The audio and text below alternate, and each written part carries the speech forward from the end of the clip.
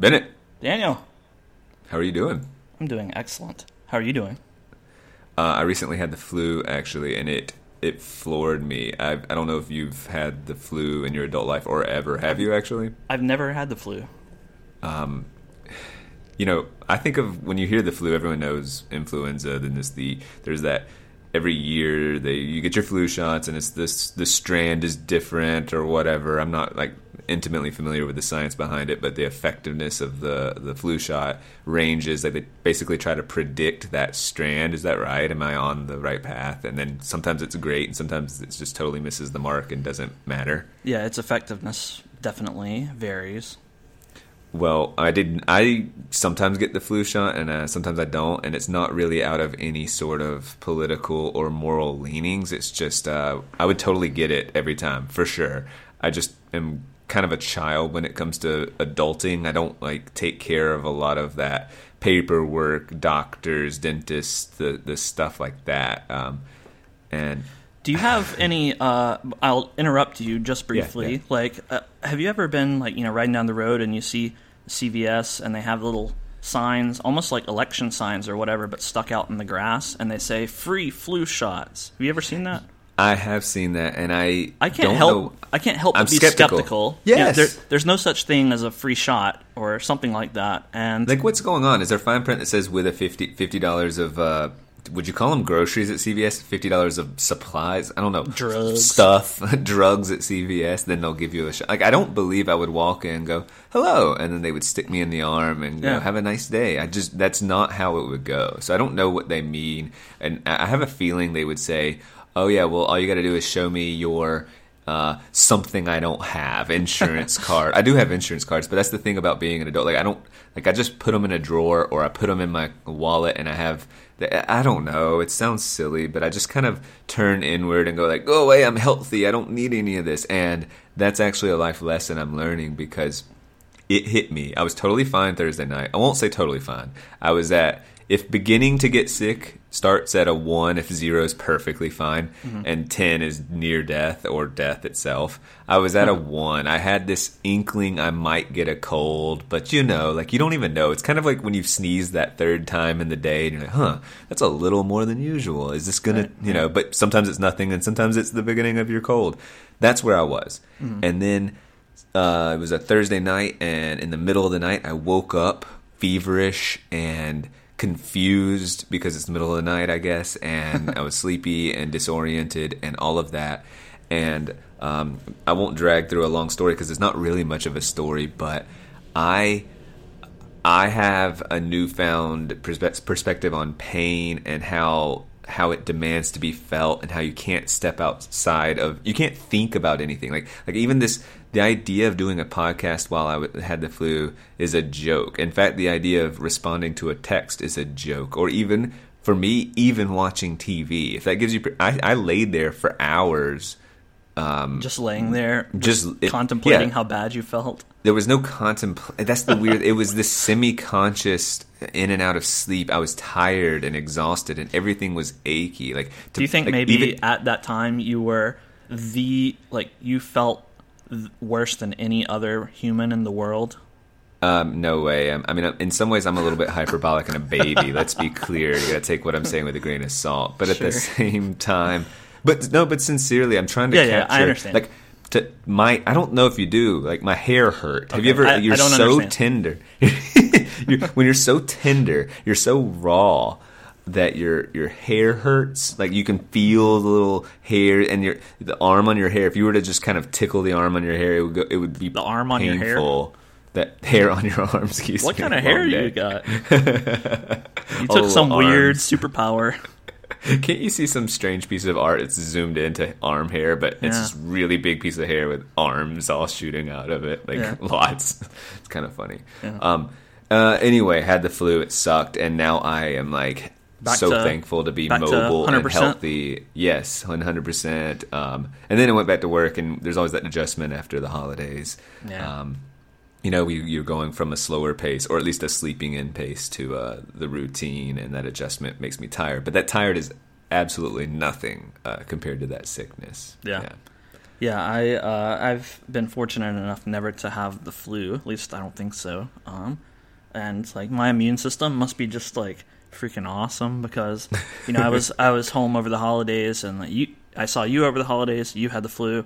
My sister just had the flu. A couple other people I came in contact with were like just getting over the flu, and I still didn't get the flu. So must be doing something right. Thanks, you body. Must be. And according to my mom, which I don't know, but she said that that's not a downside. She just when her baby's sick, you gotta take care of yourself. This is one of the worst strains, and I don't know if she was saying that to sort of emphasize to me to take care of myself, or if it actually was one of the worst strains. But she's like, people are dying, and so I saw some blurb somewhere that I didn't look any further into that said that like Georgia is the sickest state in the country this year, or something like that. So I wonder what goes into that. Like, I have no idea. Is it diets or age? Or, all the best skateboarders. Yeah, totally sick.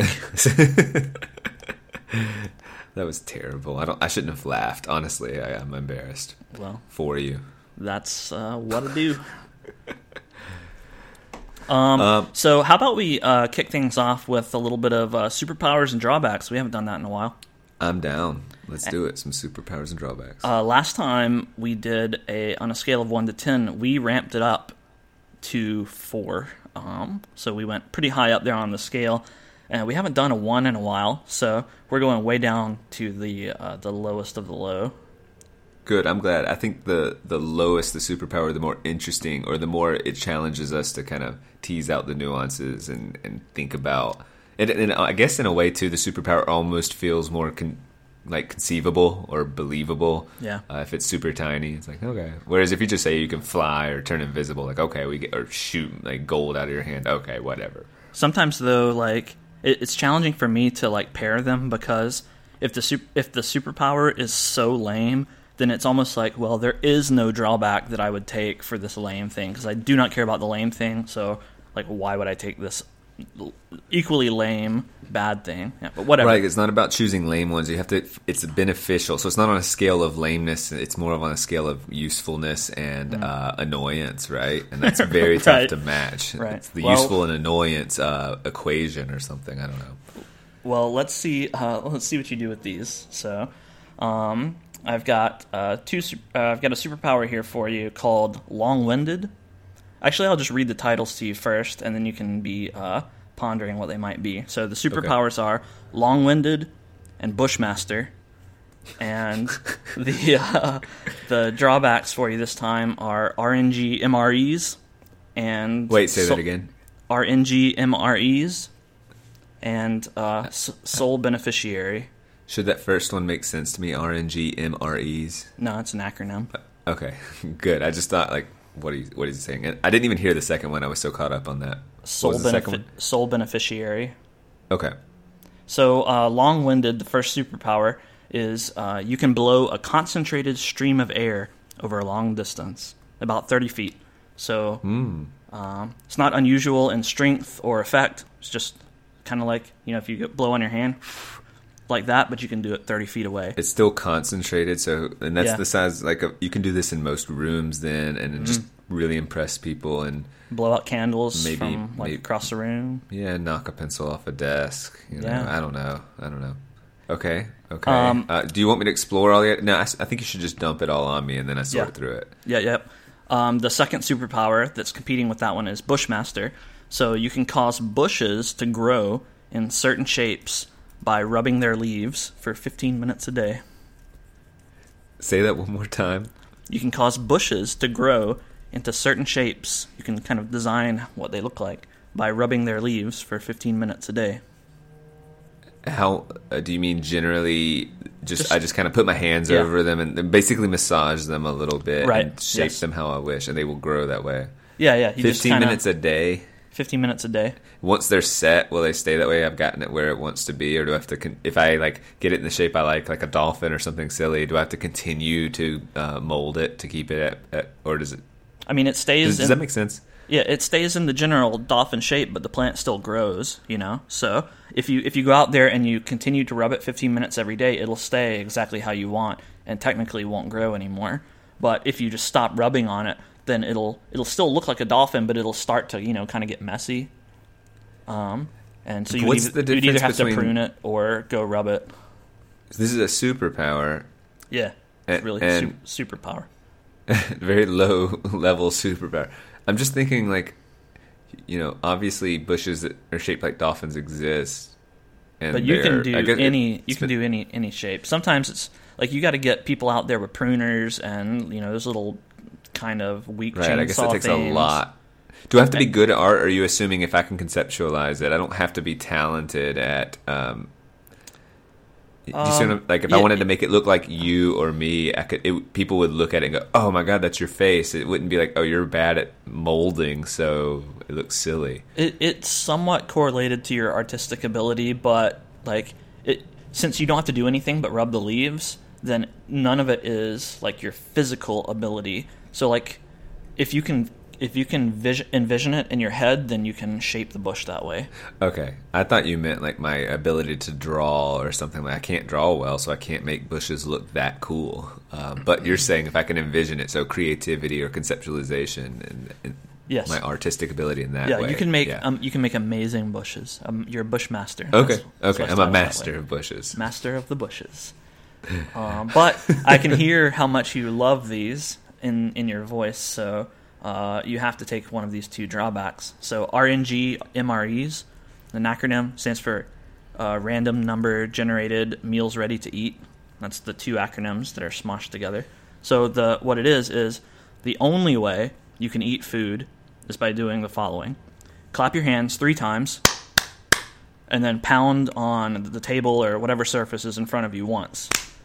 And then when you do that, a 3-section plate will appear, and it will contain 3 random foods that you like.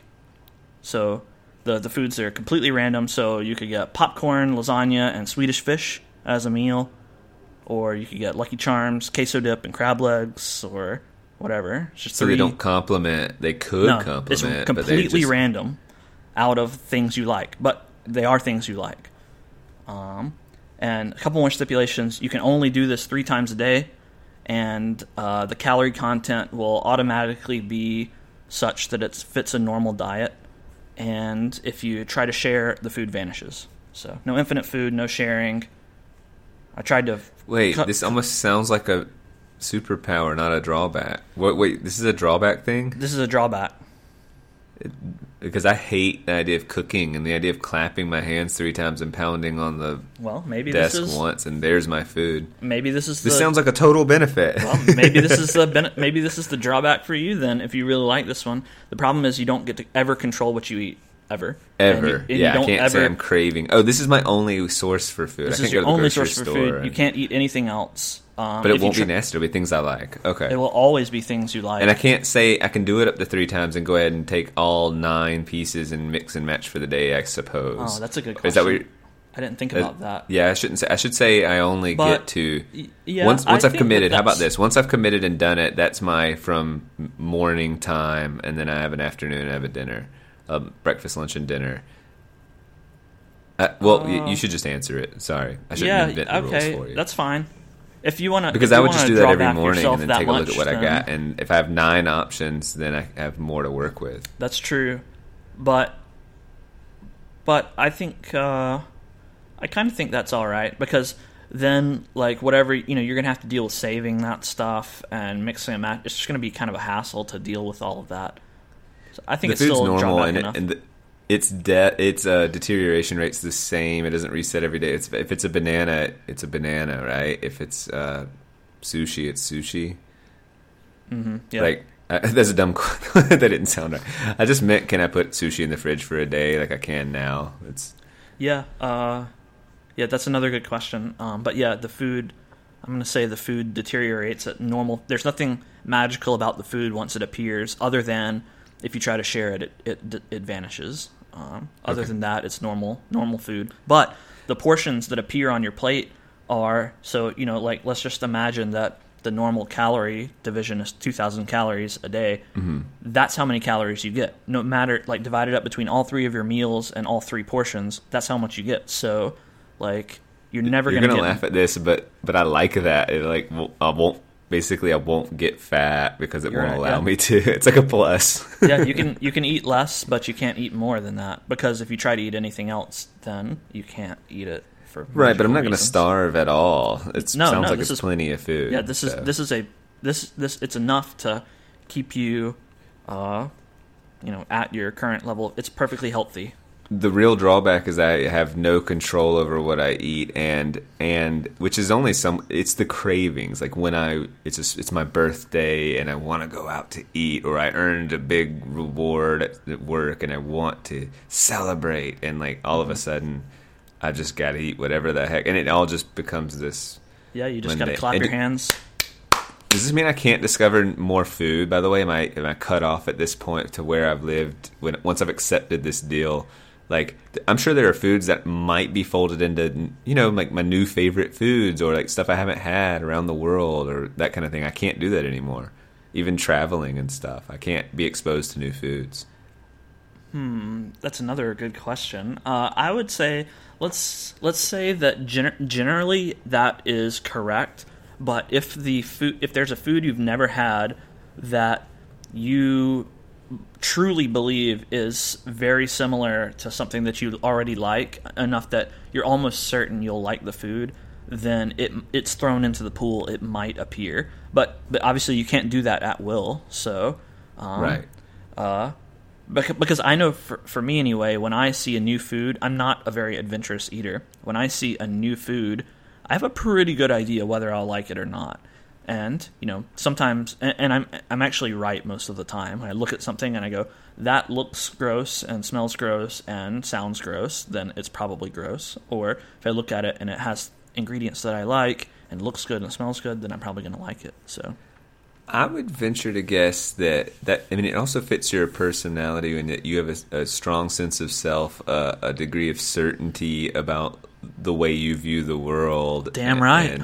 And and I mean, the negative side of that, I would push to say it might be, you might be a little bit fixed. So if you're like, you see Damn something wrong. that looks gross, if it looks gross, it is gross because there's a self-fulfilling. I'm not saying that you wouldn't enjoy something if it was. You're capable of being surprised, yes, but I would just guess that I'm more capable of, or on the other side, I'm more capable of being surprised. I'm also not as sure of my taste, or more willing, or more, I don't know. The positive way to cast it is I'm more willing and open to trying new foods, and the other side of it is I don't really know. I don't have as a devotion toward, like, I don't hate mustard like you. I don't hate anything the way you hate mustard and pickles. I really don't like black olives. But you have a hatred. You have this passionate distaste, and you ham it up because it's funny. But yeah. I think your distaste really is stronger than my distaste for any other food. So, and I think that plays into it. Anyway, yes. I want to try to read your mind here, because I think the reason you developed this is to make it only at a 1, so as to be minimally inconvenient. And so you didn't want hunger to get in the way. You didn't want variety to get in the way. And you didn't want nastiness to get in the way. You only wanted control. You wanted to isolate control and remove it. And this was an interesting way of coming up with that. Am I right about that? Yeah. I mean, I was trying to wedge something into the 1 category for this one, and all of the little things that I added onto it had to be to make the number right. Obviously, I could remove some of those stipulations and it would be worse, actually. So, I think in some ways, though, it's interesting because it has some benefits. Like, I think the 2000 is a benefit. I think it's a huge benefit that I'm not cooking it anymore. Like, crab legs may appear, something that's you're not cooking and you're not spending money on food. So there you go. Those are some benefits. Oh, I didn't even think about that. Okay, this sounds like overall. But again, this is the rest of your life. If you are going out with people to restaurants, you don't get to eat that stuff. You just get to pound on the table and get it could be like M&M's, Fun Dip, and like creamy ranch. It could be a condiment. Might be one of my things. They could deconstruct. Oh man. Yeah. Okay. I mean, you just never know what you're gonna get. You might be sitting at the table at a fancy restaurant at Red Lobster, and you're having to like ask. Wait. You just a fancy restaurant, Red Lobster, and you're gonna just go walk past that one. Yeah, and you have to like ask for a straw so you can drink your spicy mayo, meal. Okay, get to the other. All right, the last drawback is sole beneficiary. Short and sweet. You always have a soul patch that cannot by any means be gotten rid of. So soul beneficiary. Enjoy being one of those guys. That's just easily worse. I mean, that should have been higher than a 1. Yeah, like it'll never go away. No, it never. You always have it. Never goes away. Permanent soul patch. If we were to suggest that I'm a little more shallow than you when it comes to like caring about fashion and looks and things like that, then this hurts me more than it hurts you. Like me going through the rest of my life with a soul patch, because like it just destroys like any look I'm going for. I could buy like a $500 suit or something nice and slick, and then I have a soul patch, and it just ruins it. I'm not seeing how that I'm looking pretty handsome to date, and then never. You would just have to. Have to really work around that and develop a goatee kind of thing, or maybe like become a doctor and wear one of those face masks or a ninja or something. I don't know.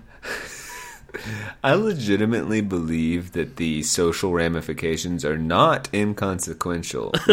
Like I now start off a little more negative when I meet a stranger, and they're just going to be like, okay, all right, and I have that soul sort patch of guys. Yes, I have that to overcome in their mind, and I have a feeling I would hear this story over and over. This sort of, well, when I first met you, I had you pegged all wrong. Like I thought, soul patch, like that should say it all. And and then they'd say something like, you don't really seem like a soul patch kind of guy, because I don't think I don't seem like a soul patch kind of guy. I'm not even going to bother defining what that means.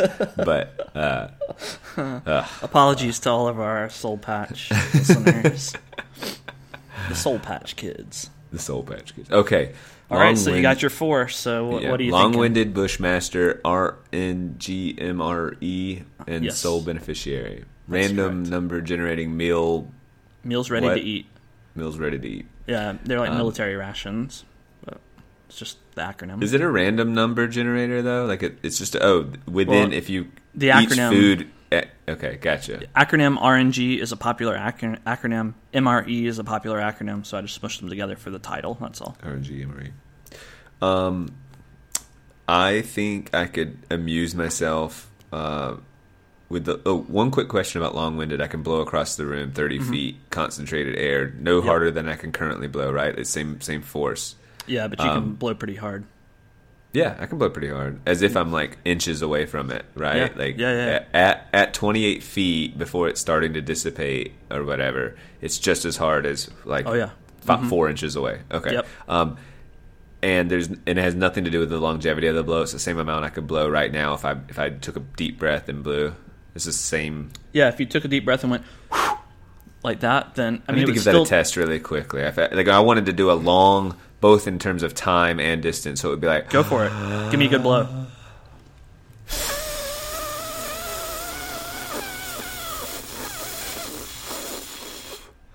That was wow. When you blow hard. I think I felt that. You already have the superpower. When you blow hard, you can't blow long. There's a direct correlation. I could have made it sound really long, but a lot was coming out. Yeah, I'm learning all sorts of things on this podcast. Bushmaster sounds pretty dumb, and I don't have many bushes that I care about, and I like a good square bush. It could become. I could examine myself and my willingness to take on the art of bushery or whatever, bush shrub molding, and be the best ever. And so there's a whole bushology, but there's a whole path there, and but I don't feel like I would enjoy the company of people who are deeply passionate about bush mastering. I feel like they would they more align with the soul patch people, Bush League. When it comes to careers, they're kind of Bush League. I think that's where that phrase originated. Yeah, I think so, etymologically speaking. But I don't I'm not interested in it. It's more impressive, actually, but I don't think I'm interested in it. I'm actually, as a teacher, by the way, this is super unusual, right? Just as unusual it is in the real world. Like, people, I could show it as a party trick, and they'd be just as weirded out as this. I mean, this is everything else is the same about the world. You're talking about blowing your students? Oh, man. Well, first of all, I had multiple thoughts going on. I could entertain people, with this strange phenomenon. And then I also thought about the sneaky aspect of everyone's writing on a test, or they have extra pencils there, and I just blow them over, and like, if I could learn to do it quietly, and they would not know what the heck's going on, and that just is very funny to me. You could prank people with it, yeah. Yeah, lots of prank. It just feels like it works in the classroom while people are distracted, or I should say focused on whatever task is at hand, and then I can just mess with them. It's ripe for that sort of thing. So I think I would choose long-winded, and I'm gonna say RNG MRE, because I was joking earlier about how bad a soul patch would be, because it's really not that. I just can't go away, and I do not like it, but I would get over it quickly, and there's no drawbacks other than this is my new look now. Other than that, it just doesn't affect me. But I'm gonna surprise you and say I think, if it were like Sour Patch Kids and ranch dressing, I think you went a bit far saying just there'd be a whole pocket of ranch. Because what's going to happen next? Like, I get that they might not communicate or taste good together, but really, are we going to talk about getting a thing of condiments like sauces, or because wouldn't it be a ranch on a chicken sandwich or something? I don't know. If you like a chicken sandwich with ranch, then that's also in the pool of possible foods that. What if I only like mustard on top, like on a burger? I'm not going to get a thing of mustard, but I do like ranch on lots of things. But I'd never eat. How about it's all these things that I can eat standalone? I'm not trying to make the rules here. I just it should be things I eat standalone. So I'm not going to get I appreciate olive oil, but I don't think I'm just going to get a container of olive oil. That's fair enough, but I'm just trying to get across to you that there are things that you like that don't fit as a part of a meal. So okay, peanuts or kind of sure, yeah, right. Fair enough. You're not going to get a cup of ranch. That's maybe a little bit silly for our already silly superpowers and drawbacks. But I was just trying to get across to you that there are probably thousands of foods that you like, and it's not like you're going to be getting, like ribeye steaks often. It's right. If you go and get a ribeye steak, you're going to be like, yeah, this is a great day when I got like hitting a the ribeye jackpot, steak. yeah. Right. So other times it might be, like freaking. I don't know, what's something that you only barely like.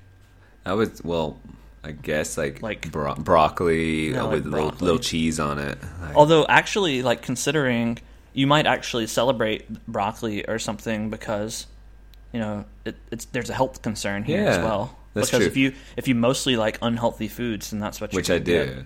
And sauteed spinach and stuff. That's what I barely like. Like, I like it, but I don't go like woohoo. Like, it's fine. It's good. It would appear in the thing because it gets positive marks. Yeah. You know what? I might. Well, first of all, I would reject. Think about that soul patch. I would walk away from these ones if that's an option. That really is. This might be the first time. I think I've taken the other deals. I'm walking away from this one. Okay. Second of all, I'm thinking more deeply about that soul patch. And just because everyone does. The food might end up being bigger. I could do that for a week. I could do that for a year. If you said it was a 5-year commitment, I would even maybe take this deal if I could do the long wind and the RNG MRE. If you said there's a 5-year cap on it, so it's still long, a very long time. But I'm thinking about 15, 20 years down the road, and just going, I want a burger. And I think that would get increasingly frustrating. So I'm walking away, but if there was a time cap, I'd take the RNG MRE. And if I had to choose one for forever, it would be long-winded with the soul patch. There you go. There are my answers. Well, How do you feel? Your final analysis is what I was thinking, actually. So I agree. I think I would for the same reasons that you proposed, prefer Long-Winded over Bushmaster. Bushmaster is the more profitable, potentially. Like, you could make a career out of being a bush artist, but I don't want to be a bush artist. Like, even if I was like a famous bush artist, I just don't really want to be that. And you'd have like some reality show called the Bennett's Best Bush. Bennett's Best Bush, the triple B. But I like the BABA, the badass bush artist. That's good. That is good. I changed my mind. But I do like Long-Winded because I would like pranking people and, I don't know, just blowing people, I guess, with air. Yes, like with air. If you, I don't know if you remember this, but I'm not sure if I ever showed you this, but there's a toy that I got when I was a kid that was this really big, like, conical gun.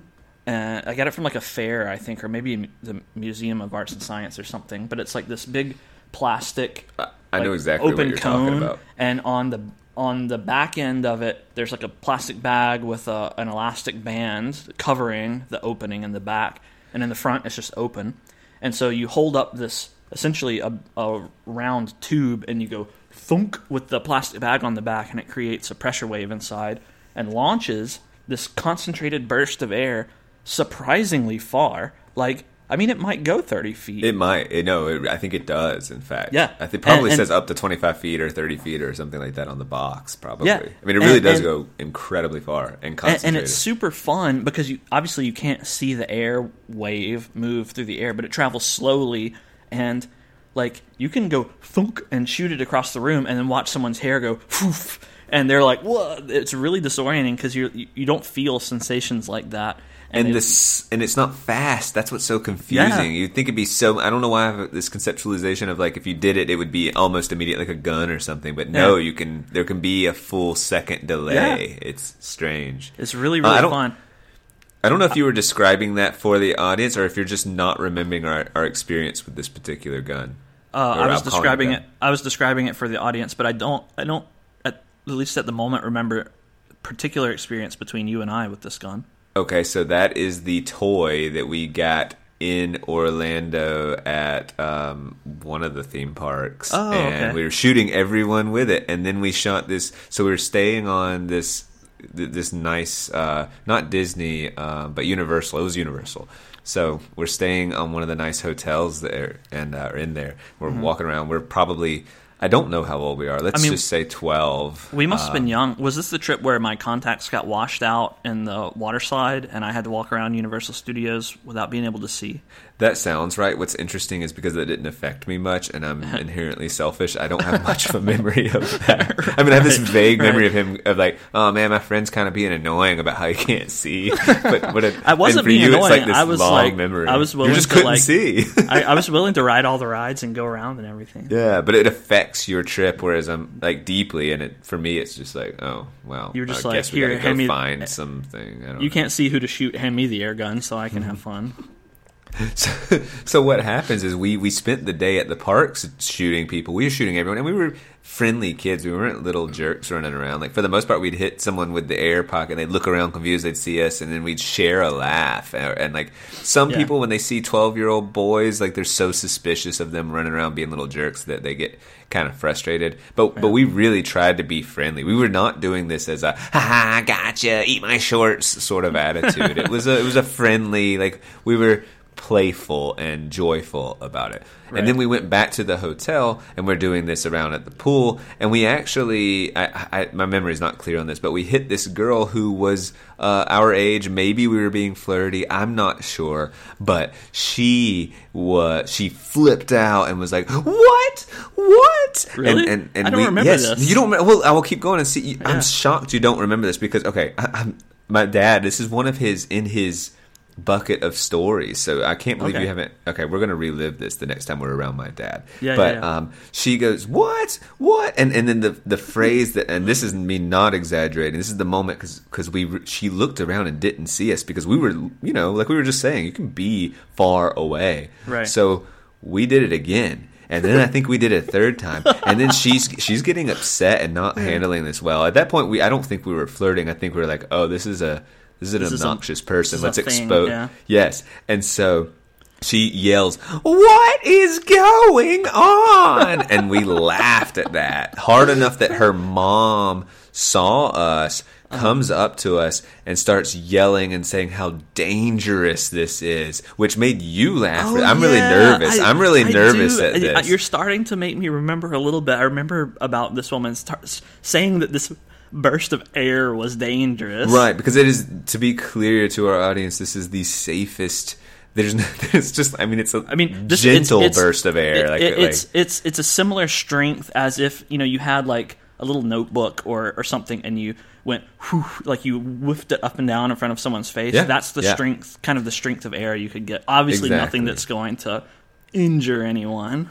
And you and I were reasonably well behaved. We didn't get in much trouble as kids, and we're polite. Like, this was actually pretty. Being allowed to wander around the hotel was a sense of freedom and excitement that only comes with being a kid and being allowed to walk around.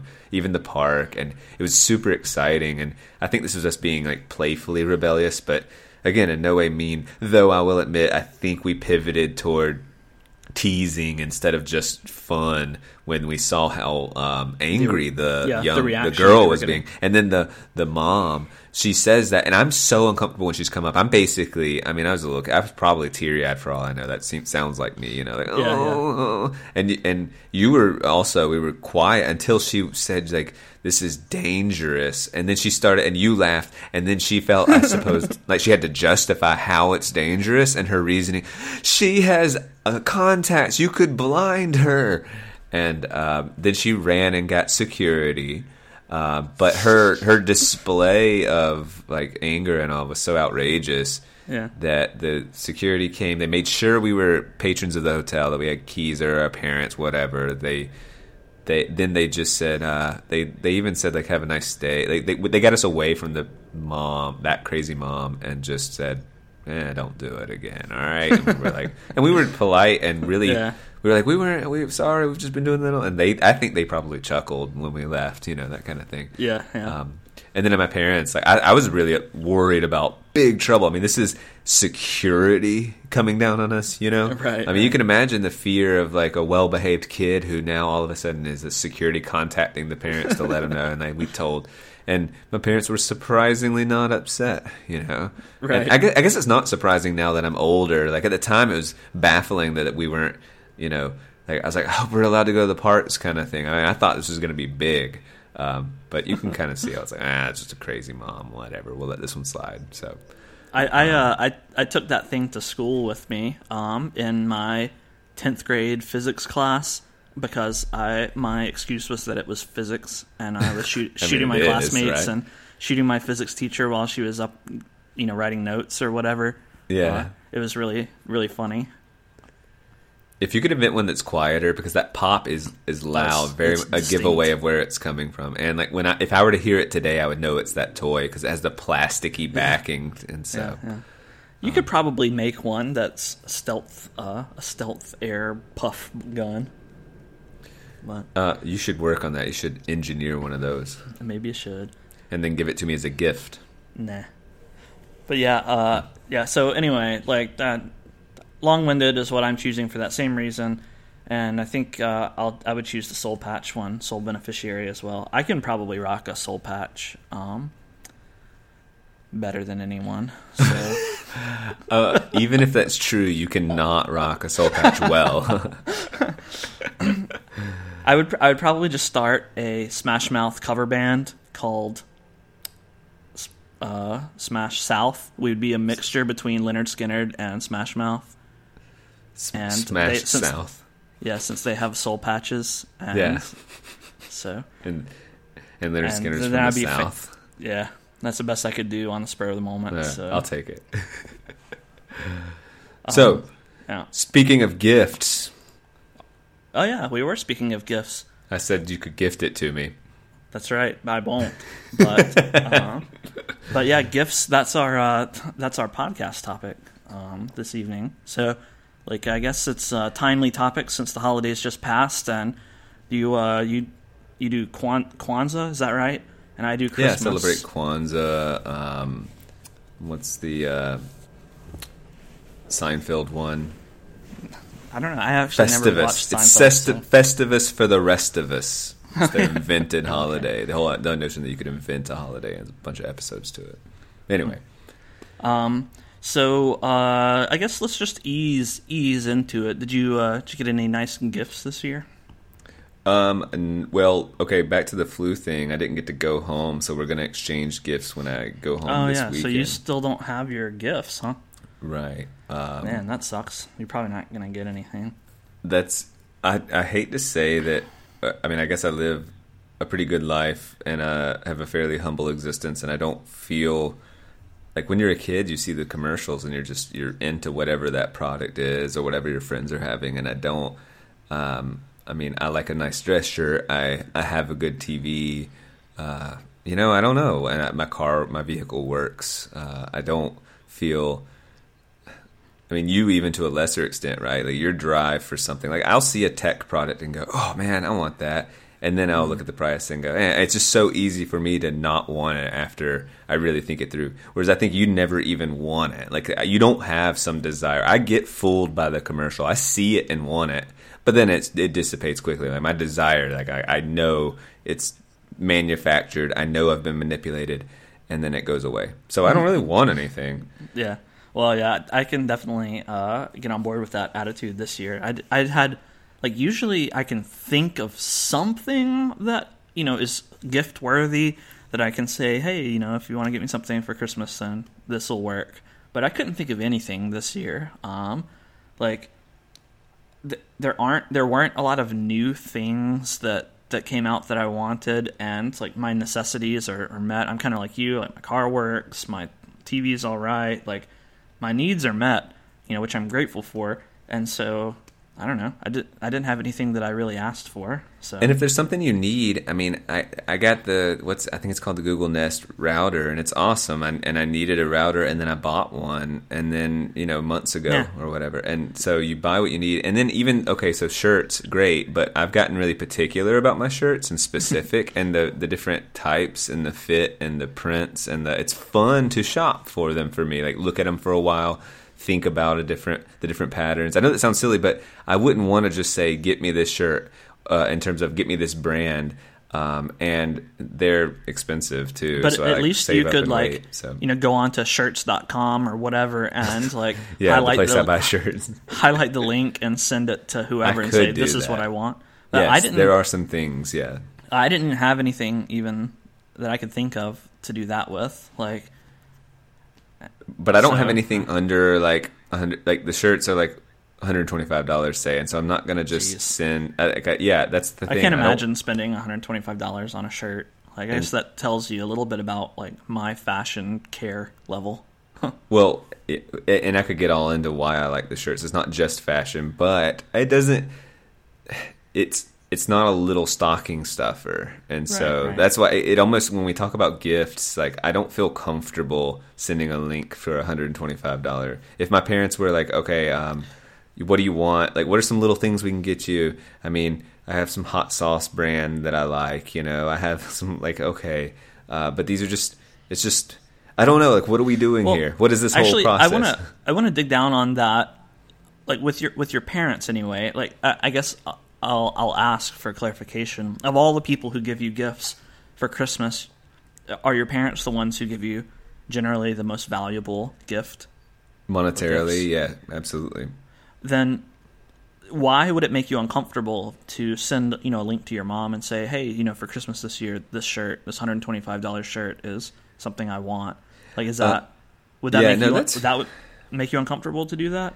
If I wanted, I guess I can have the pleasure of shopping, then send it. If I just wanted shirts, then fine. But like they'll ask for a list, and I will send them like, oh, I would love to put a lift on the 4Runner. I'd like to do a 3-inch lift. I'd love some all-terrain tires.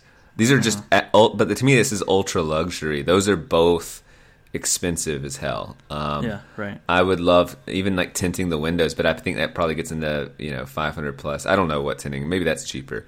But it's also like time intensive. And what am I going to do? They can't give me that morning.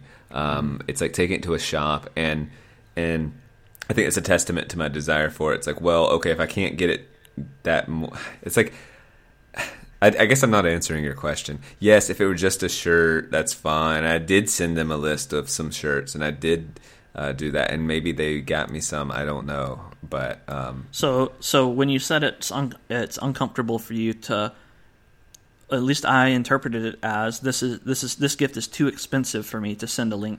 Like, that doesn't apply for your parents, but maybe for someone else. Is that kind of what you were suggesting? Yeah, like my girlfriend, or even I feel strange because all my needs are met, and I really actually let me put it this way: I actually have plenty of shirts that I really like right now, and so when I shop or look at them online, I'm being silly. I have right now, I think 10, maybe 11 white, nice button-down shirts, and they're perfect. They worked really well, and then this brand name will emerge that's like $125, and it's got 19 more times more breathable than cotton, and engineered by NASA, and quick drying, and ultra soft, and whatever. How many stretch ways? This one's only 4-way. I have a 6-way stretch. Check out Buttercloth if you're into the 6-way. But I learned that they want their clothes. Dude, what do you think you're doing? We're not getting paid for these ads. I can't say brand names. No. Can I really We're not? Ad free. No, we can.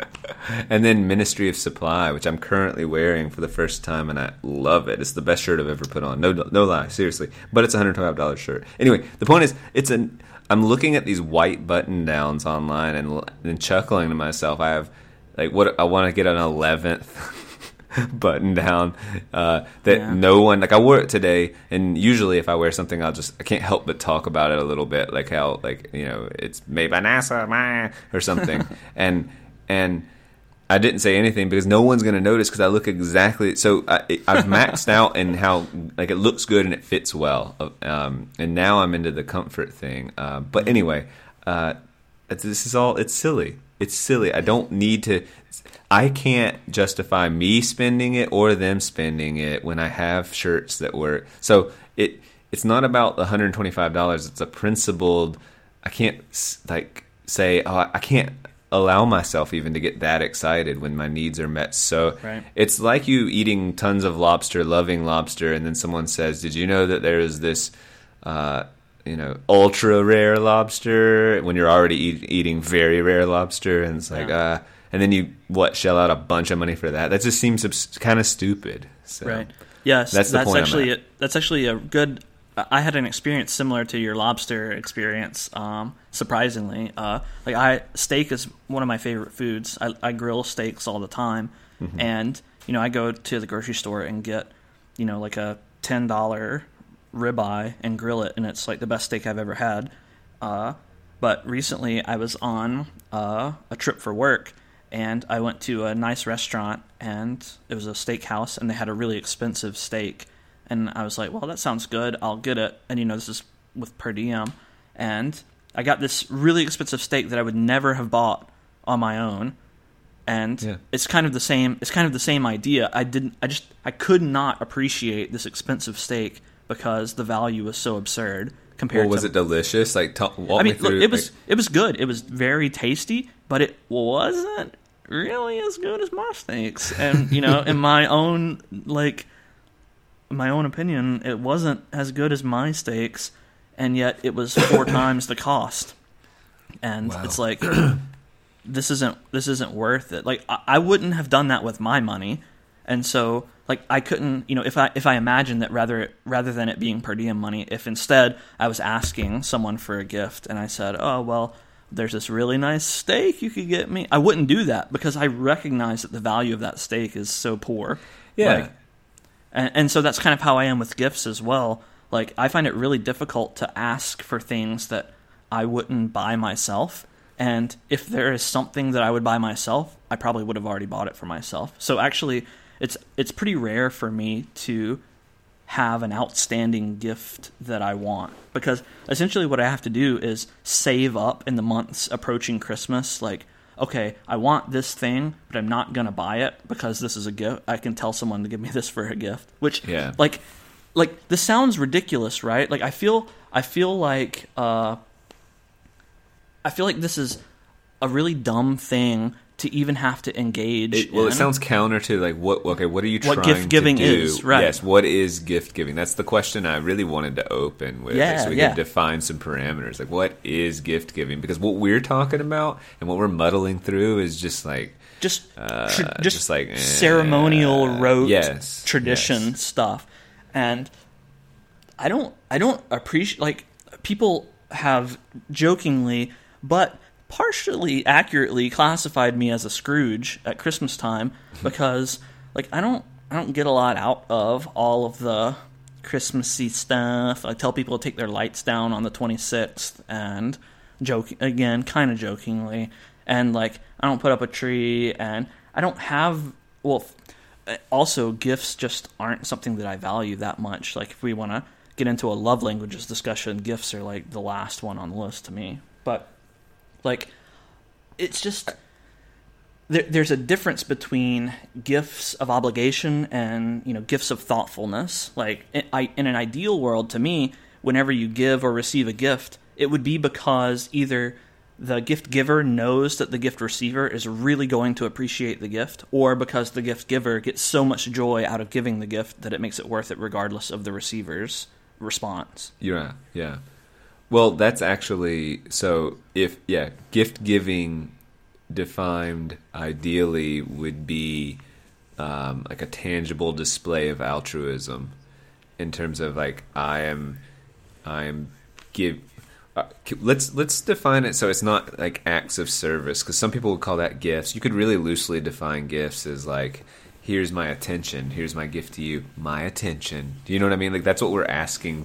That's what we want from an audience. Like, we want the gift of attention from them. Like, we need to treat it as a gift. But we're not really talking about that. That's all. That's right. That's not. We're talking about tangible presence almost, or like whether it's ceremonial at Christmas time, or whether it's just like, hey, I got you. I was thinking of you, and I got you this, and here I am presenting it to you, like gift giving moment. Is that fair to say? That's what we're talking about. So it doesn't have to be Christmas. It could be birthday or housewarming gift or just baby shower, or I saw this at the store and, you know, thought of you, or whatever. Like, or, you know, whatever. It could be any of those. So this tangible display of altruism, ideally, like, I know you wanted this product or had this need for this product or had a desire or whatever, and or I thought I connected dots, and even though you don't know this product exists, and that's maybe one of the cooler forms, right? Like, they don't know about the product, you know enough about them, and so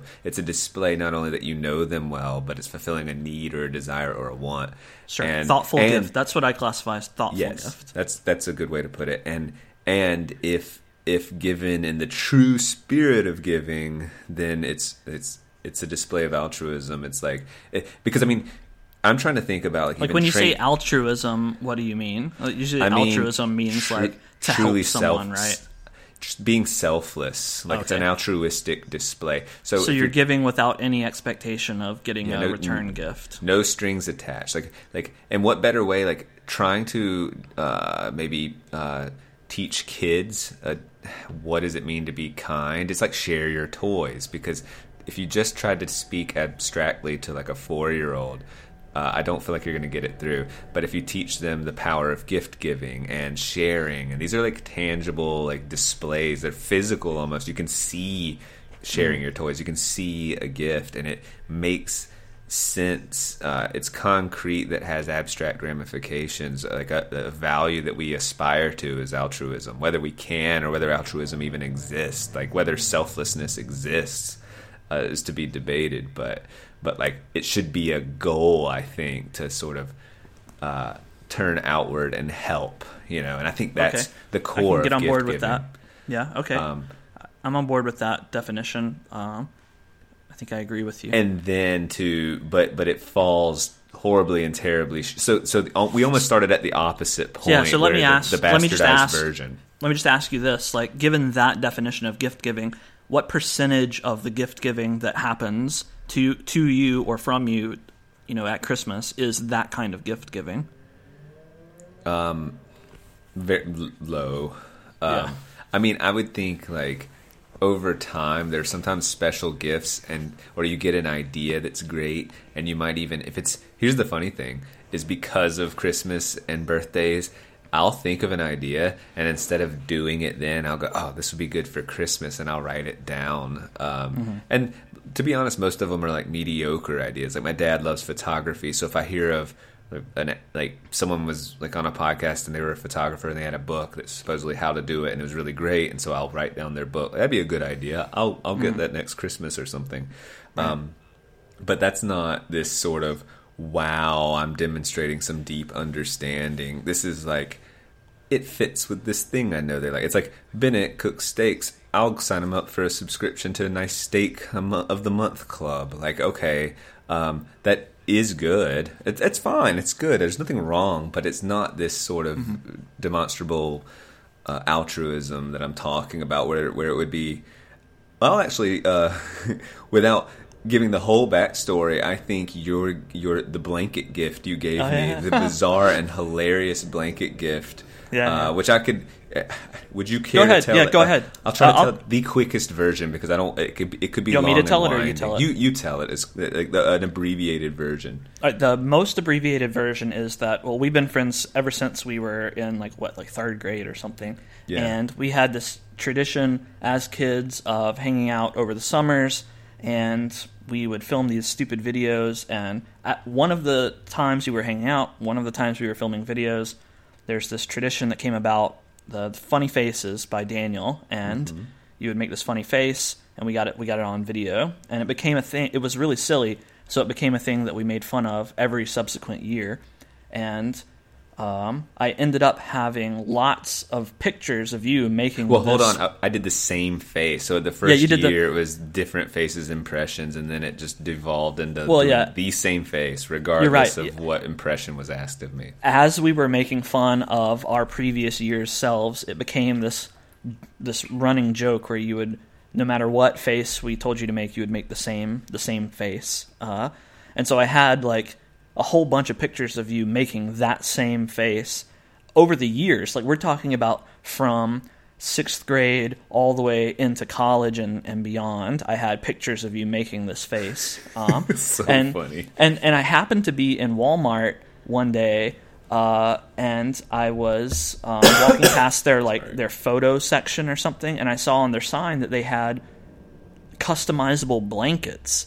And you could put whatever you want on the blanket. You just make a picture, and they'll and put it in on the website, and they'll create a blanket out of it. And I was like, it would be hilarious if I photoshopped up, a few dozen of these pictures of you on a giant throw blanket, and you also have some other quirks, like you love exposed brick, so I made the background of it like exposed brick, and then put your face like tiled on this blanket, and then got it's from Walmart, and they sent it to me, and I don't usually get you gifts really ever.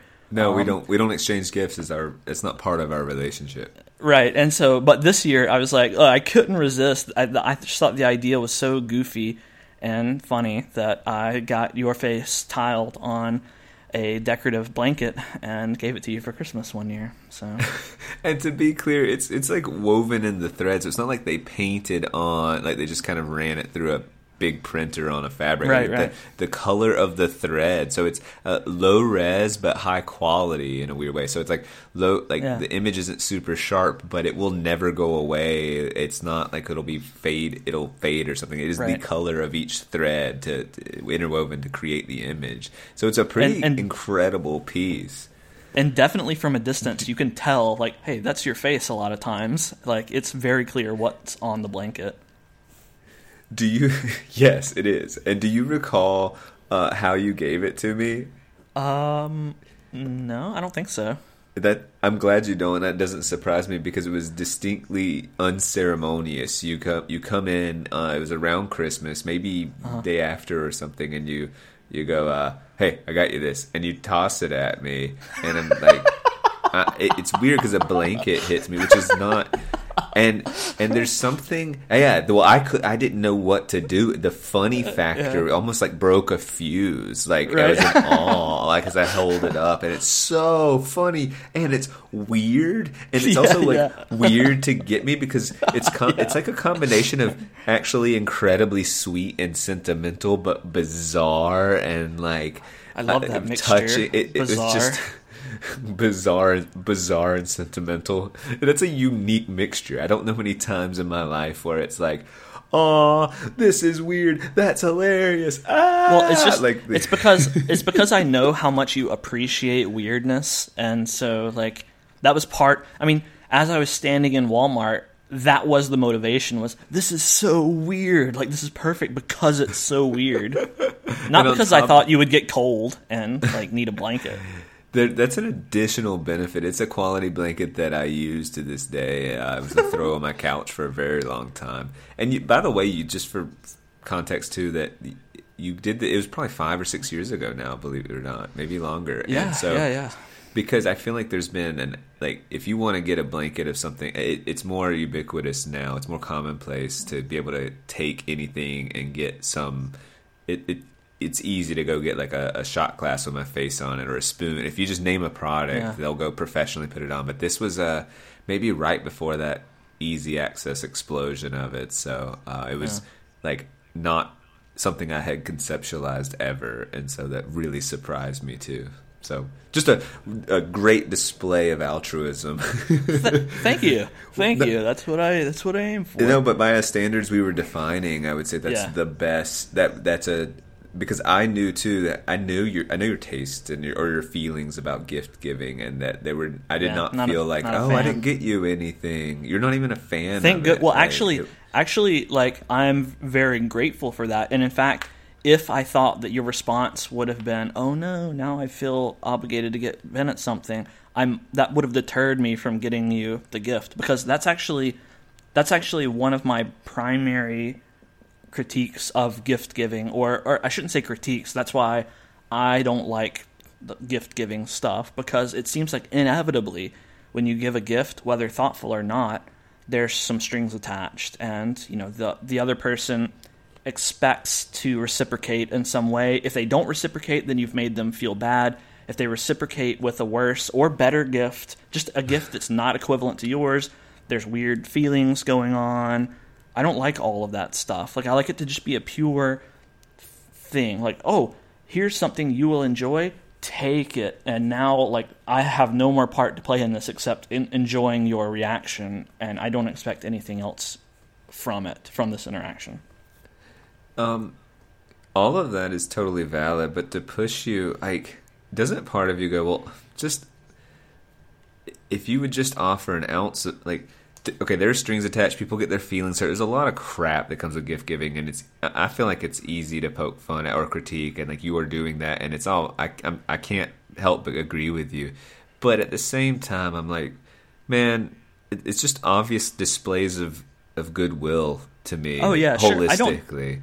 I don't doubt that they're displays of goodwill. Like for Christmas this year, I didn't really ask for anything, and I go home and I have all my aunts and uncles and cousins and everything, and I didn't ask for anything specifically. They could have just not given me anything. I actually would have been okay with that, but they gave me a card with like $20 or a gift card or something. And is it super thoughtful? No, but obviously I'm not going to say, "Are you kidding me? Are you kidding me? What am I going to do with this Target and Amazon gift card? I never." No, I'm super grateful, and I'm very glad to receive the gifts regardless of their thoughtfulness level. And I say thank you, and I don't see it as ill will, but I will admit that it makes me a little bit uncomfortable, because maybe it's that my philosophy on gift giving is too strong, but like I didn't get my aunt and uncle anything for Christmas because, well, like I couldn't think of anything really thoughtful to get them. Like there was nothing that I saw around. I was like, oh, you know what?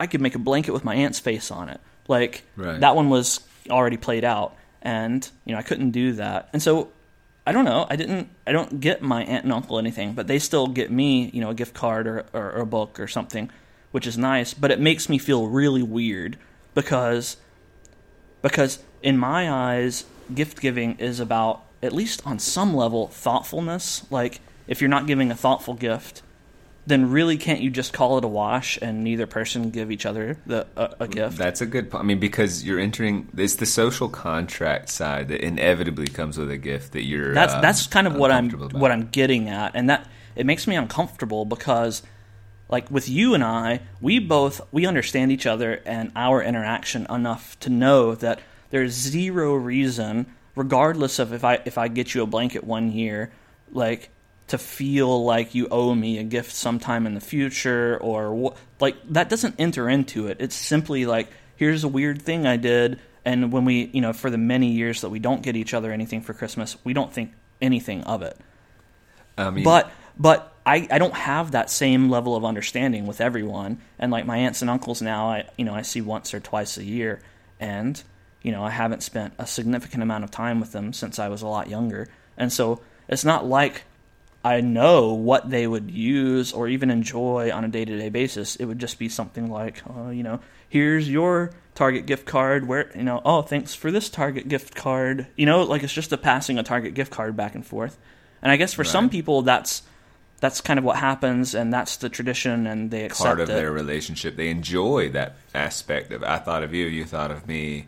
But I just don't, like, I can conceptualize that, but to me, it just seems like, are we really going to trade Target gift cards? Like, I don't want to do this Target gift card trading. My mom and her sister, so my aunt, have agreed to do every year as they take, it's either $50 or $100, but they take the bill and they exchange a $50 bill and a $50 bill, or $100 or $100, whatever it is. But they've decided part of the... So that's what they did for years, just, here you go, and then hug each other and maybe, like, say some nice words.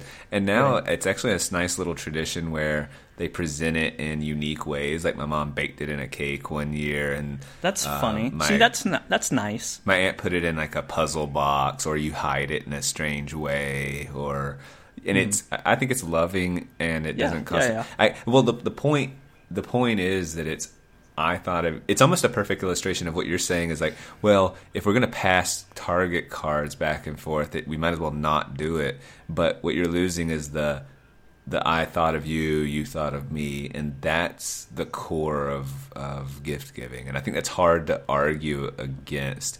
But there's a lot of room for messy errors. But again, coming to it with goodwill and coming to it with I thought of you, you thought of me.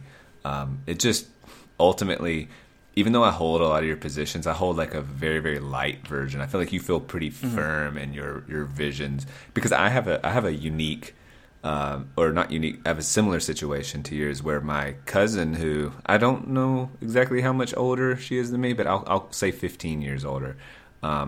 And that might be really wrong, but I remember I was younger and she was older at one point. I was like 10, and we'll just say 10, and she's 25. So she would get me little gifts, and I'm 10, and I wouldn't get her one. My parents would get her one, and we'd collectively give it to her.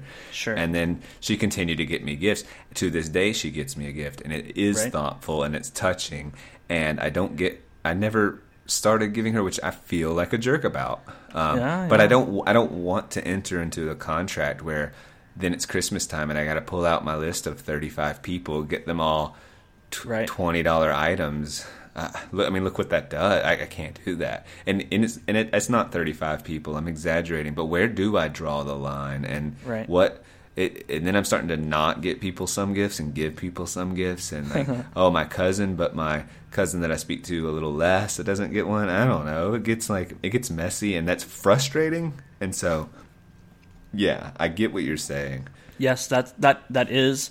I mean, that was another thing that I was going to ask you about, or at least note, was that with family in particular, there's this weird, well, I guess it's a transition, but like, when you're a kid, no one expects you to get gifts for, your cousins and your aunts and uncles and everyone in your family, maybe there are some parents that instill this gift-giving, admirable gift-giving thing where the kid, makes a little clay Dalmatian or something, and draws a picture, those kind of things, and that's fine. But no one really expects you know, a 7-year-old to go buy gifts for there's no everyone. Earning power and whatever. Yeah. Yeah, right. But at some point, at some point they get older and, you know, they're a teenager, maybe they get their first job and they're 17, like, then when do you turn from a kid who has zero expectations to give a gift into a person, whether a teenager or a young adult or an adult, that there is kind of an expectation of gift giving? Because I have the same experience where, you know, my aunts and uncles, even a cousin of mine who is 1 year younger than me, so we spend a lot of time together growing up, and, you know, we didn't get each other gifts specifically. It was just kind of the group thing, like you say. You know, my family would get her a gift, and her family would get me a gift, and on the card it would say, you know, from us. You know, it would be all of my family. Yeah.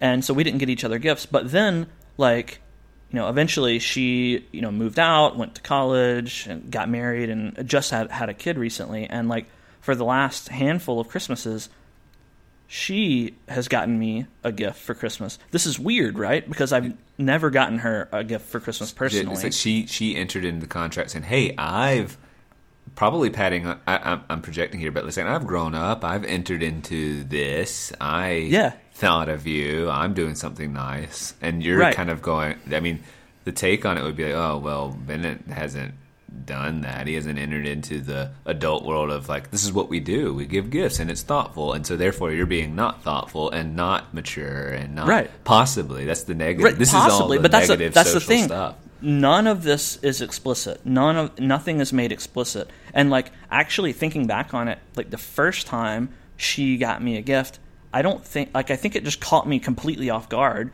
and I was just like, oh, thanks. And I didn't think about I didn't think, like, oh, I didn't think about any of that. I was just like, this is weird, and whoa. But then the next year, she got me something, and it was like a little, it was actually thoughtful. It was a little game that we used to play when we were kids, and we would stay at our grandparents' house after school. Just, you know, like a little $2 thing of pickup sticks or something. But it was a nostalgic gift, and I was like, oh wow, that's actually. It might have been the most thoughtful gift I got that year. And I was like, oh, thank you. Like, I really appreciate that. But I still didn't get her anything. And I didn't get her anything this past Christmas. But like, kind of the same struggle that you were having with your cousin. Like, when do you enter into this contract? I don't know the answer to that. And, like, actually, I wonder if the best strategy isn't to, you know, we talk about harmony all the time, to just be harmonious, and so that people's expectations, like, maybe for a year or two they go, oh man, I got Bennett pickup sticks and he didn't get me, you know, like Rummy Cube or anything the next year. Like, he didn't pay back this obligation. Maybe they have that for a year or two, but, you know, after the third or fourth year, they're like, oh yeah, Bennett, you know, this is just the way it is. And they can decide at that point either, well, I'm the kind of person that gives gifts regardless, or I'm going to stop giving him gifts. That's an interesting way to put it, because my cousin, who now, I mean, we're well into over a decade in which I could have been reciprocating by giving a gift. I have not. And I had this uncomfortable, like, with the years she continued to give to me, and I was getting older. I was, like, in college and stuff. And then, especially when I got my first real job, so to speak, I was like, you know what? Next year, maybe I'll remember, like, I would be kind of thoughtless, I guess, and just like, oh yeah, when she'd give me the gift, it'd be this moment of, oh, that's really nice. I didn't get her one. I feel kind of bad. Maybe next year I'll get her one. And then I just, at some point, I just said, no, I'm not doing this. And she continues to give me the gifts. And so I choose to believe, because like you were saying, none of this is explicit. None of this is talked about. Like, so it's unfair for me to project, she's trying to get me into the social contract. She's probably, you know, ticked off or thinks I'm selfish or immature. Or maybe it's actually I can't believe that. It's just this. Yeah, I can't believe that after 10 years that someone is going to hold some gift-giving grudge. No, I would just I believe would just come genuine. Around. Yeah, I would just believe. I would make myself believe. Maybe this is just a coping thing. I would just say they're the kind of person that likes to give gifts. It makes them happy to give gifts, and so I will gratefully accept even a not thoughtful gift, a gift card or whatever. Like, I will be truly appreciative and, you know, accept it in good faith and be happy about the season and all that Christmassy nonsense. Like, I'll participate in all of that because they get joy out of it. Christmassy nonsense. Yeah, I know. I can't hold it back. But still, like, I'm not gonna, unless a thoughtful gift occurs to me or I come across something, I'm just not going to enter into this contract permanently. Do you think this is the same topic, just a slight shift? So the idea, we talked about it being a display of altruism, ideally, gift giving. Do you think animals... I actually have an interesting study I want to talk about that was just recently released. I heard it on NPR today, and I was like, wow, this could kind of fit into our conversation of gifts potentially. But can animals be altruistic, or can they just give gifts that aren't just kind of an obvious... I feel like there's probably ones with obvious mutual benefits. Like, what would your take on that be? Very interesting question. Let me think about it. So I assume are we talking about any animals, or are we talking about like domesticated pets, or well, what? I guess if you think as like a psychologist or a social scientist, and like they're interested in the evolution of altruism, why humans, and for a long time that was just what we thought humans. One of the things that made us distinct from, even though we are animals, but something that makes us unique is our ability to be selfless or do something altruistically. And why? Why did we ever develop that? So the evolution of altruism is fascinating. And so back to what was your question specifically? Are we talking about pets? Which animals are we talking? Any animals, or this is any animals? Yeah, just anything you can think of. Well, when I like the most common thing I think that you would imagine is like a dog. People see dogs as loyal and selfless pets, and they'll wait for you at the door when you come home, and people tend to personify dogs quite a bit. And so I imagine if you were to just poll lots of people and ask them about what's the most giving, altruistic animal, they would talk about dogs a lot. But like I do think that's personification. I don't think that dogs are selflessly giving. They certainly don't have the capability to understand the abstract concept, but like I think that it's more a realization that this is the person that feeds me and gives me attention, and therefore I am going to pay attention to them, and they can. I think they can sense positive and negative vibes, and there's a psychological reinforcement of the positive vibes. So they participate in behaviors that generate positive effects and avoid behaviors that generate negative effects. But where I'm less knowledgeable, though, is about, and I imagine that's what the study that you're going to talk about is like in more intelligent animals like chimpanzees, primates, or I don't know, maybe like dolphins or something. Dolphins probably would kill you, and they're not altruistic. They probably murder you. But like chimpanzees or something, I would be interested to know whether they have arranged some sort of experiment or environment in which a chimp will give something seemingly altruistically. Well, that's the thing. So why don't you tell me a little about it? Well, first, it's worth noting that like measuring altruism is very difficult because, like you were just saying about dogs, because altruism has a motivational component. We can't ask an animal so what were you thinking through this process? Even Why like did you said this way? Even like you said earlier in the conversation, you could debate whether altruism even exists for humans, and that's it's a legitimate debate you could have, whether you can truly have selfless motivations or not. Right, because so if it obviously you could have the same debate about chimps. Yes. But like, do they demonstrate something I could like record in data? Because the problem with like dogs or pets is that once you have a master, I don't want to confuse altruism with nice, kind behavior. I think dogs can be nice and kind. I have no issue going, that is a nice dog who truly senses you're sad and then comes over to help you because they are sad that you're sad, and it's not to their benefit when you are sad, right? They want. Well, what about a cat who leaves a dead bird on the doorstep? Is that a gift, or what's going on? We there? don't even. I mean, if you're just asking my opinion, there's too many variables. They are hunters, and that's what they do. I mean, so it could just simply be their instinct.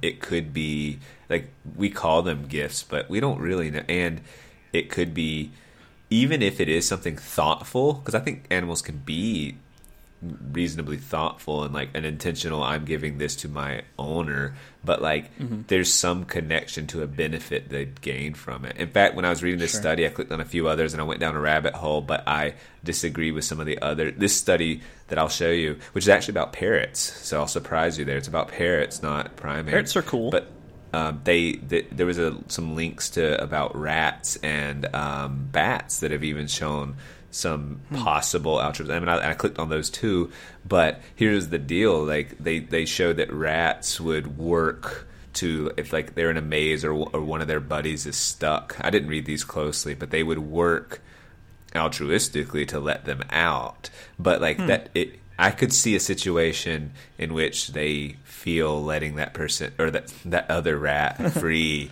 is going to benefit them, and so like. Not so sure that's altruism, even though it's cool that that's thoughtful, that's reasoning logically. I'm not convinced it's still not for, not altruistic reasons. But this one's interesting. So it was parrots. So it was a recent study published in the journal called Current Biology, and blah blah blah names of the people. But what they did is they used these what are they called? African gray parrots. So they used parrots that had previously been trained to understand that specific tokens, they're just in the form of small metal rings, could be traded for a food treat through an exchange window. So it's in a cage. There's an exchange window, and it has tokens. And in their experiment, this exchange window was covered up and closed. Was covered up and closed on one bird's cage, making it impossible for the bird to trade. The bird had a pile of tokens in its cage, but no way to use them. Meanwhile, its neighbor in an adjacent cage had an open exchange window, but no tokens for food. So after sizing up the situation, the token-rich bird would help out its pal by passing tokens through an opening between the two bird enclosures, and the bird shared, even though it didn't partake in the walnut payoff. So they would give the token, get a walnut, then they closed it up, and the other one, it would literally pass off tokens to the other bird so it could get a walnut payoff.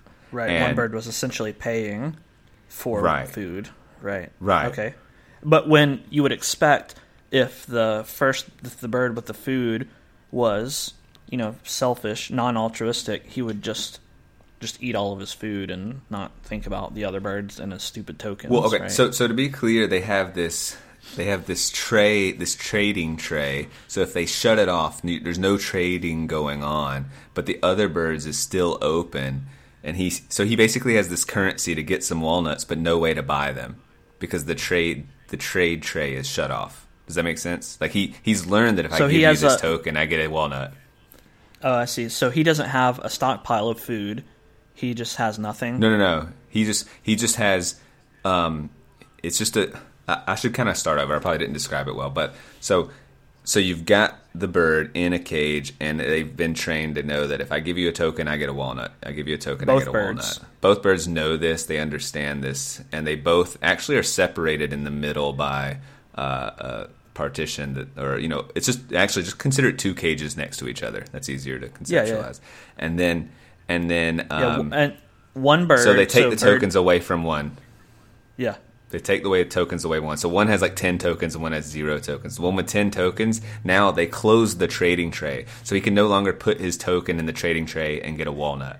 So it's done. Okay. He has all these tokens, but he has no way to get a walnut anymore. So he literally took the tokens in his mouth and would go hand them to that other parrot. And that parrot could then, who had no tokens, now has his tokens or that parrot's tokens and would go.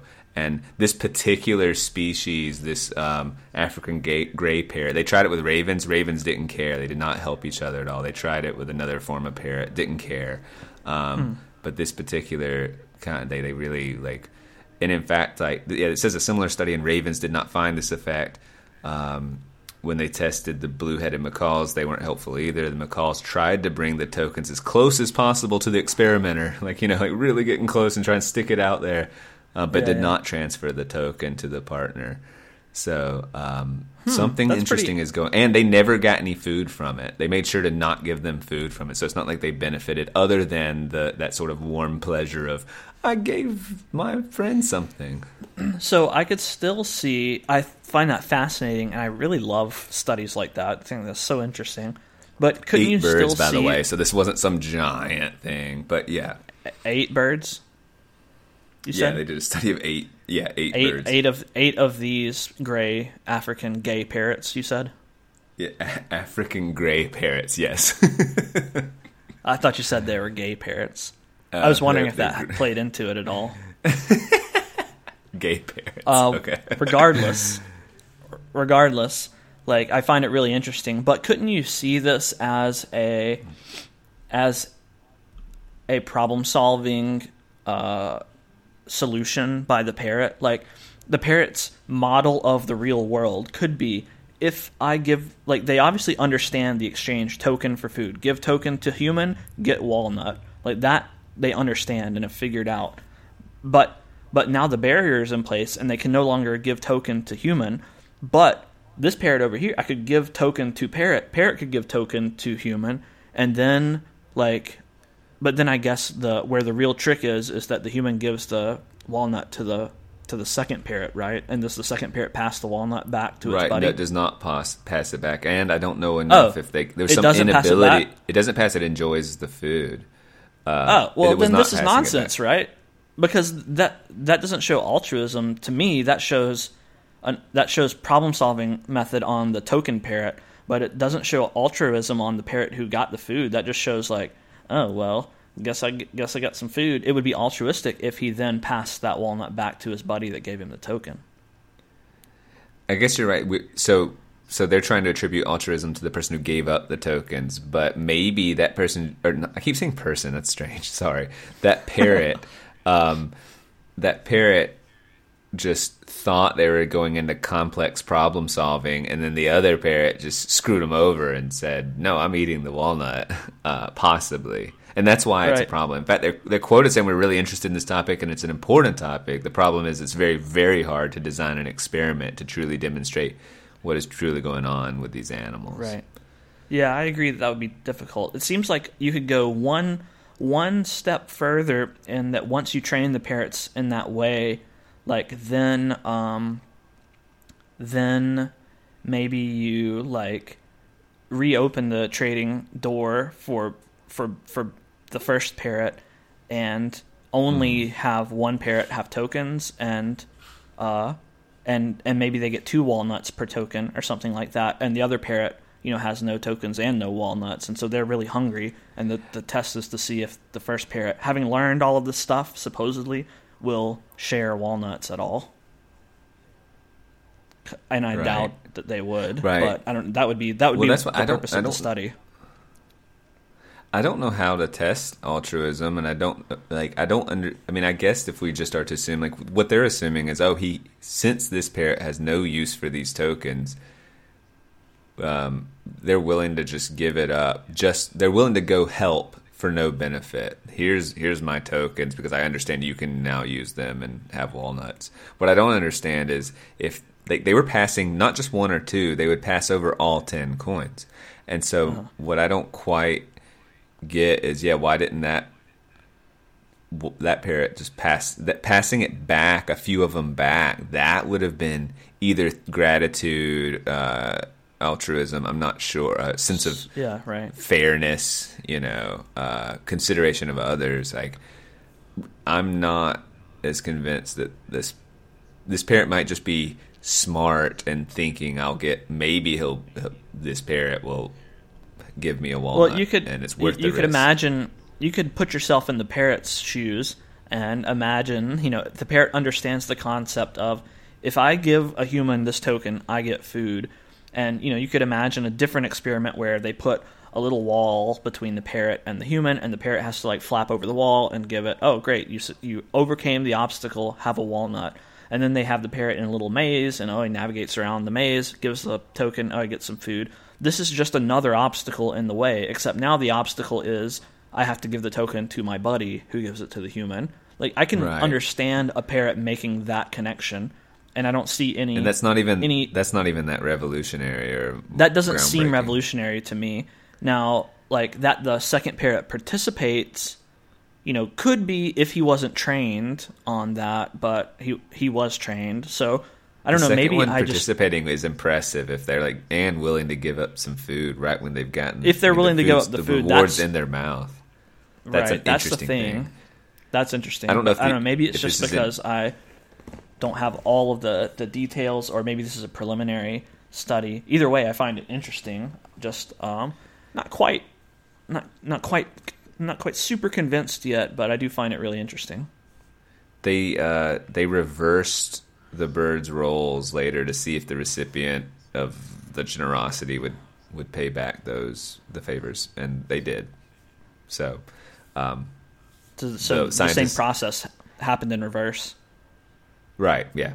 Yeah. And that's what the scientist says. In the very first trial, they could not have known that the roles would be reversed afterward, and yet I don't think he says anything after that. He notes that the parrots seem to have an intrinsic desire to help out their partner. The 8 birds tested all knew each other and lived in the same social group. So, yeah, I don't know. This idea of can animals be altruistic or even just giving, selfless, or even if it's not completely selfless, can they be giving in a very complex way? That interests me. That interests me too. I hesitate to say, or I will say yes, with caveats, or maybe with a little bit of skepticism. But I can imagine, I guess I'm not too knowledgeable in this area, but I could easily imagine, a pack of wolves or something. They cooperate a lot. They cooperate to bring down prey, and you could imagine one wolf, the big wolf, hogging all the food. But I guess I can't say this from certainty, but I'm pretty sure they all share their kills and stuff so that they can maintain a strong pack. Is that it's not completely selfless because they need a strong pack to continue to take down food, but there is some aspect of complexity there.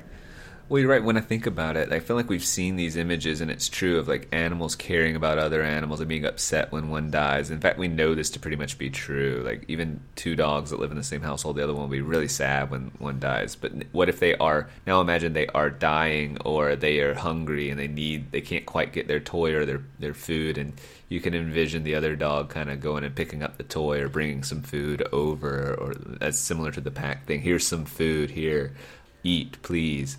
That seems generous and even altruistic, even though you could just say, oh, well, it's because they care so much. But these parrots in this study cared, so I don't know however you want to define selflessness, but it seems like, I think I would like to know more about that, about altruism in the animal kingdom. Yeah. Well, so maybe I'll just start. Yeah. Maybe I'll just start giving walnuts out for Christmas, then, or little tokens or something. Run experiments on people and just treat them like parrots. My family are my guinea pigs. My parrot guinea pigs. My guinea parrots. My African gay parrots.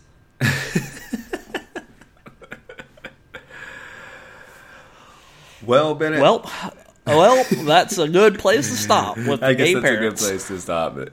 Yeah. No, I like this. This was fun. This is good. All right. That'll wrap it up. Let's find a way to finish things better. Yeah.